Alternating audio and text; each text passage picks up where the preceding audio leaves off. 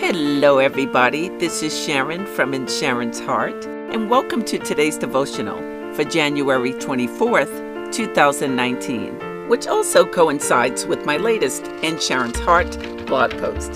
The devotionals are to increase your faith and confidence because at one time I didn't have either. And I want to encourage others that the Lord God will work in our lives when we have a relationship with Him. So stay encouraged and stay inspired.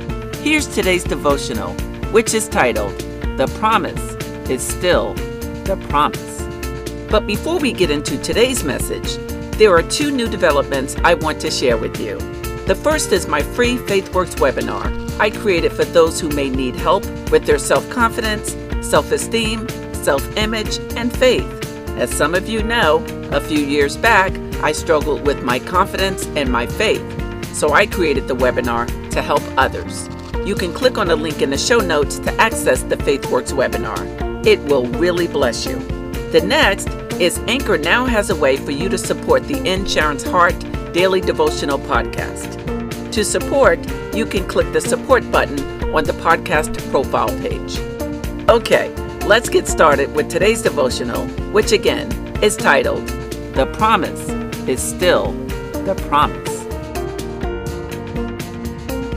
You know, sometimes in life, just when it seems things are looking up, you turn around and boom, a step backwards.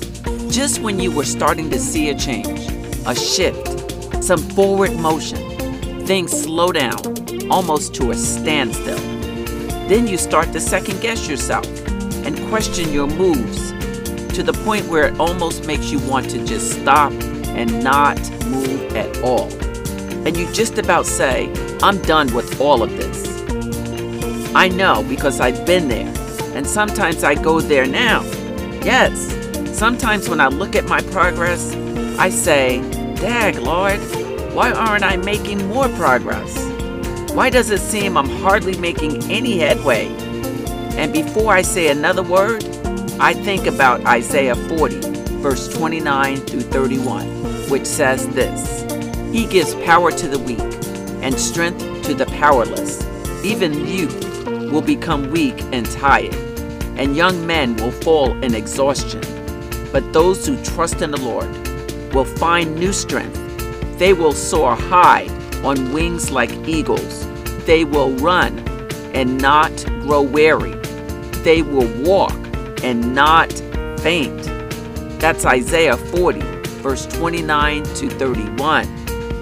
And those words, my dear friends, give me life that things will work out.